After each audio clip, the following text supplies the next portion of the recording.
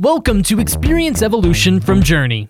We'll bring you insights from those in the industry, share discussions on how to best communicate and create memorable experiences for customers, and give you the tools to thrive. Hello and welcome to Experience Evolution, a podcast by JRNI. I'm your host, James Kent. JRNI is a platform for scheduling and managing personalized experiences for retail, banks, credit unions, and other financial institutions. My guest today I've spoken to once before back in December, or in pandemic times, about 5 years ago. It's John Fetterman, the CEO of JRNI. Today we're going to hone in on experiential relationship management. I smell an acronym coming. Yes, indeed, XRM. We'll also talk about appointments, virtual queuing, and more to build stronger customer relationships in retail and financial services industries. John, are you with me? Welcome to the podcast. Thanks so much. Happy to be here. John, when you and I last spoke, we were right at the start of the holiday shopping season for retail.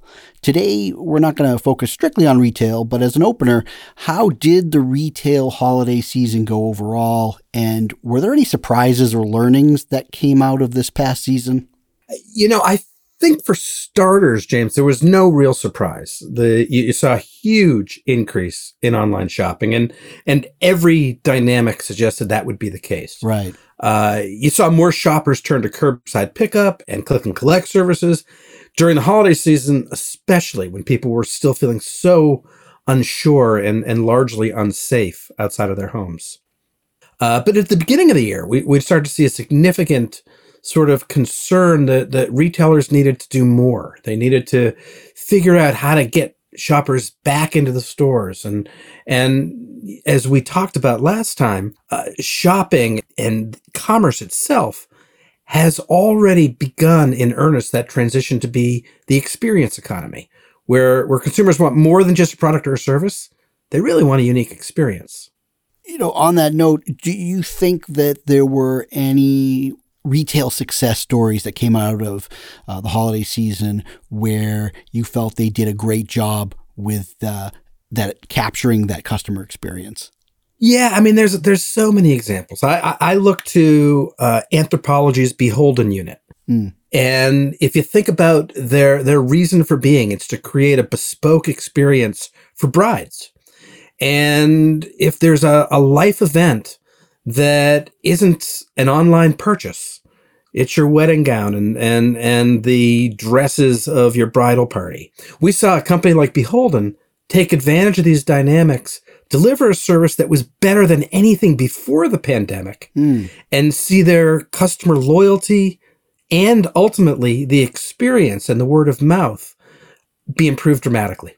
Well, yeah, I mean, the last time we spoke, we got into customer experiences, or we also called them customer journeys, and how today's customer doesn't just want to buy products and services anymore. They want to buy into an experience. And, I get this because on a personal level, there are times when I'm fine with either just going to a store or online for whatever it is I need. But then there are other times when I'm really valuing and need knowledge and expertise and help in making that purchase. And it's just a sort of small note, but I recently had to replace my gas stovetop. And that isn't like an item that's a simple click and purchase, all right? I thought it might be when I first said, okay, I'm going to need a new gas stovetop. But I discovered that there's a lot involved with sizing, and I really wanted to go and see what my options were. So I chose to go to a local appliance dealer to help me out. And they sent me back several times to do measurements. It wasn't something like, oh, you're going to need this. And they never once gave me any clues to what to look for to figure out the exact measurement when something's already installed in a counter and it was installed since the house was built. So, there's a serial number, it turned out, underneath that would have told me exact sizing that would fit my counter. Because if you have this product, it obviously is this size, right? So they didn't have any options in the store. And they basically told me, well, just go online to their website and look at the options. And when I figured out what I needed, then I could come back.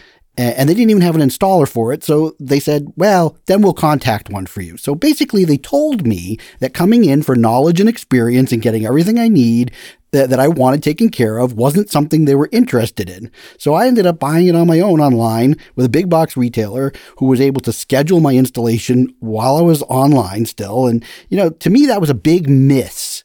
Because while that's just one type of experience, I'm kind of interested in hearing from you on other types of experiences customers are looking for. I mean, you just mentioned one, which is obviously very involved in that a customer can't do it themselves. And I think that happens a lot where it's not just so simple to go online and say, oh, I'm just going to buy this all the time.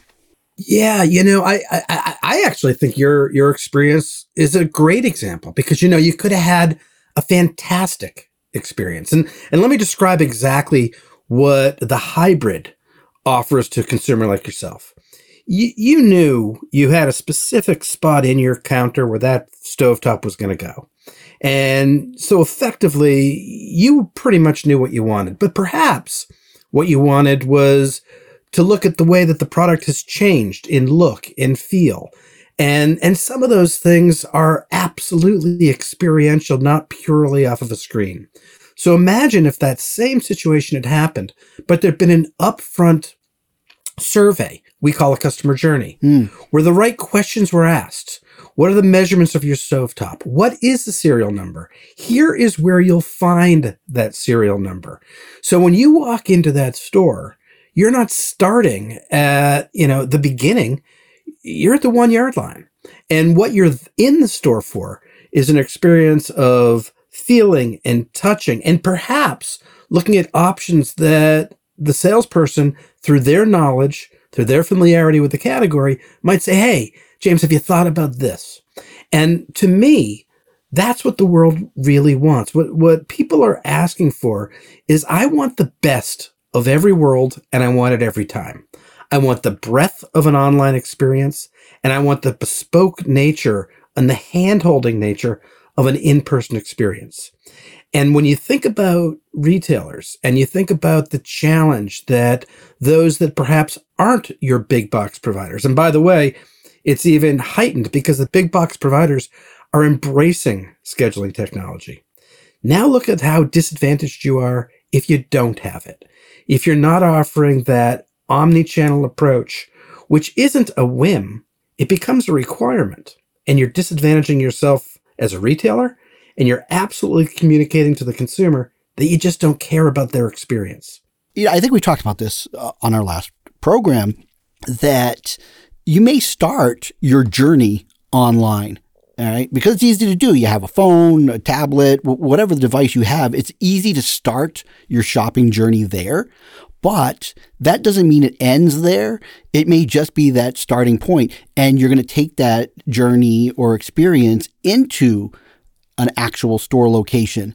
But like you said, it has to be seamless, where that transition point from what does the online shopping experience do to get you to that door? And then when you're in that door, what do they do to finalize the deal, so to speak? So I think that is just getting to be, like you said, it's not just it's important, it's essential.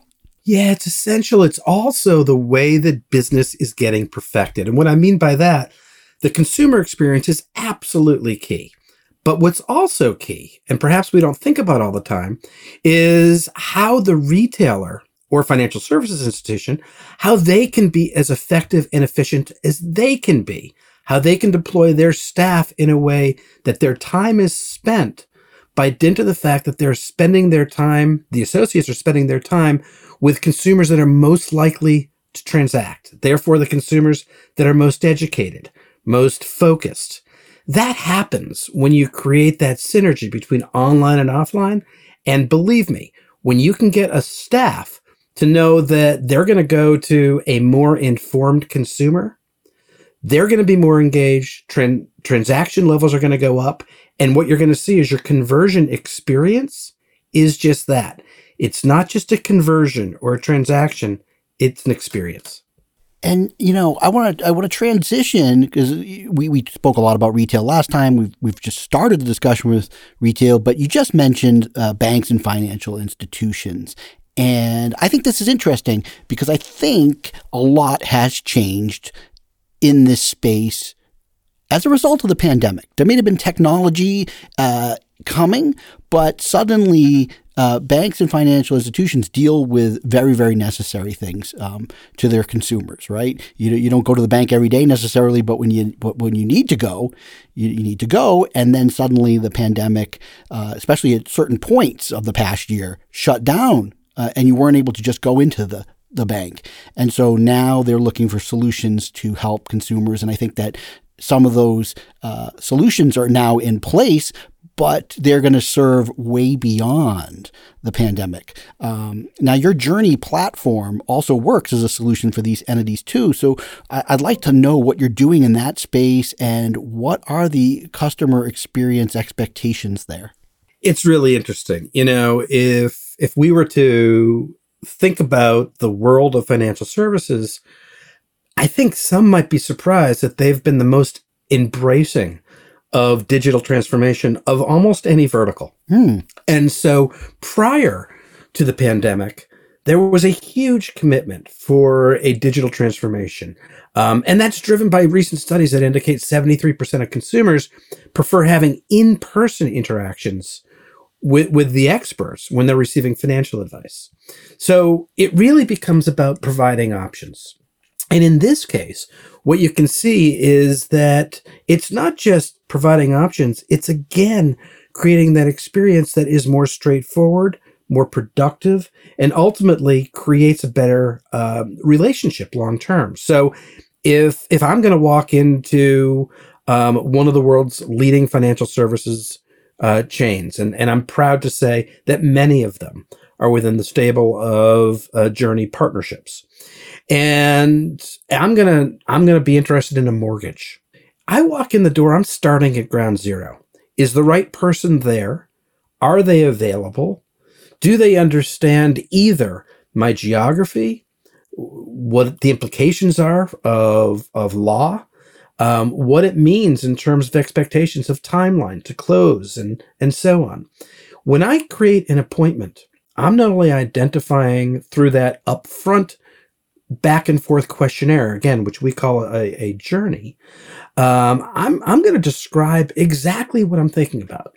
I'm going to describe my situation. I'm going to be asked by the financial services institution the things that they evaluate when they define what associate is best suited. And in some places, the laws will require more than one associate in the room at a time. Understanding all of that and creating a frictionless engagement is a big part of the value add. And when we look at a leading financial services institution who, by the way, was already a JRNI partner and well established, in December of 19, this leading financial services institution, again, a top 5 global financial services firm, was doing roughly 7,000 appointments via our platform in the month of December 2019. And frankly, they were feeling pretty good about that. Now let's fast forward to March 21. They had over 200,000 appointments managed through the system. Wow. Now let's also break that down. Those are all in-person appointments. This doesn't even include our virtual appointments. So it goes back to speak to that point that when you're talking about your finances, many consumers absolutely want and feel as though they require a face-to-face experience, but they want it safe. They want all social distancing in place, and they want to know their time will be well served, meaning that it'll be as productive. They'll get to the right person. They'll have the right tools at hand, and they'll close a transaction as quickly as they can. When we think about a marketplace that has embraced this omni-channel reality, meaning, yeah, I'm going to do my research online, but when I want to actually transact, I want to be sitting, looking eye to eye, getting the expert guidance from someone in the industry. I think that fact speaks to it in great, great detail. Yeah, so this virtual appointments, it's very interesting that, again, I look at the scope of the pandemic and I think of my own financial institution that I deal with, my credit union. All of a sudden, last couple of months, they introduced a video feature on their website. And I think of these technologies and booking a virtual appointment and, prior to the pandemic, that might have seemed a little bit foreign to a good chunk of people. But now, with people being very, very familiar with Zoom meetings, telehealth appointments, etc., it's very normal. And I think people are going to be very receptive to that. And is that what you're finding when it comes to appointments, that people are gravitating to this idea of doing a virtual appointment and not just an in-person one?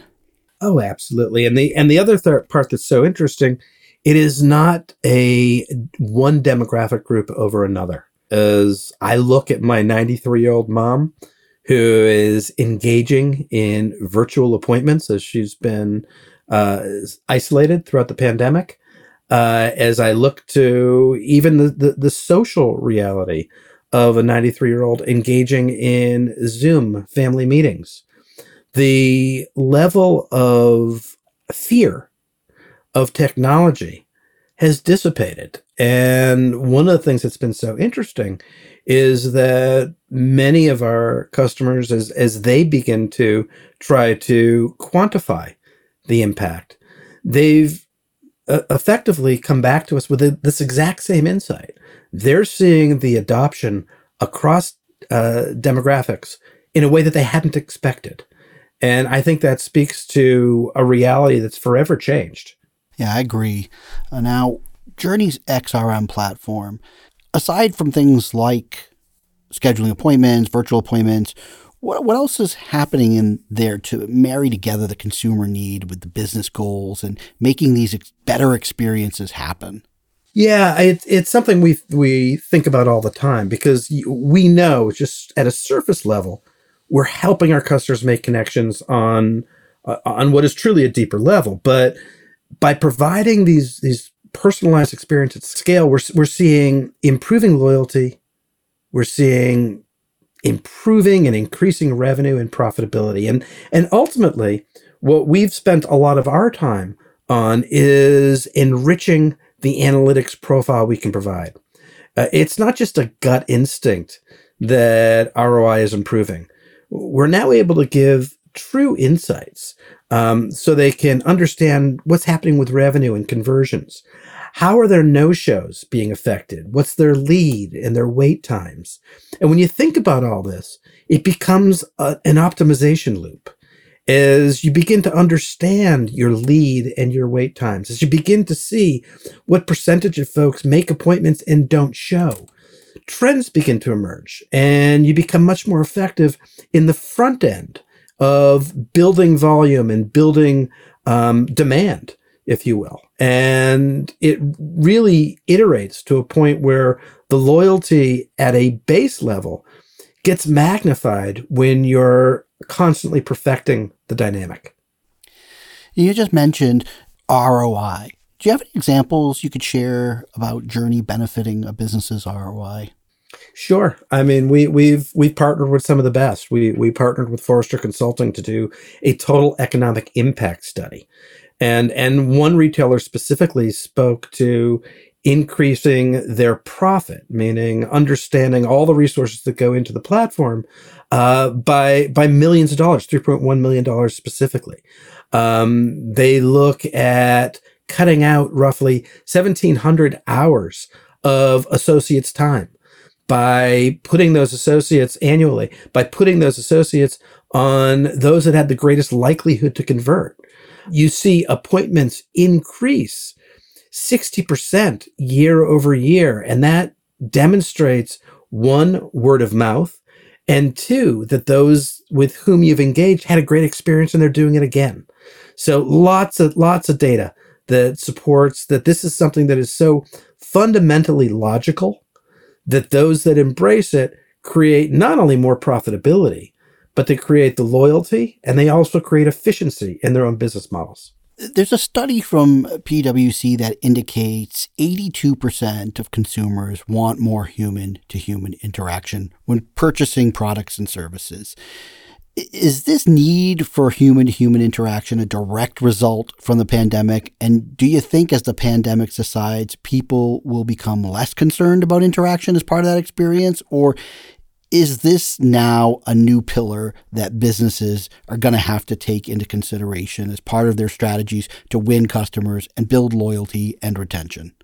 Yeah, I think you nailed it. I mean, one of the things that is an indicator to us is we've been reclassified as a tier 1 provider, meaning that the channel has earned such credibility and such positive feedback that our partners, our customers, look at it as an essential.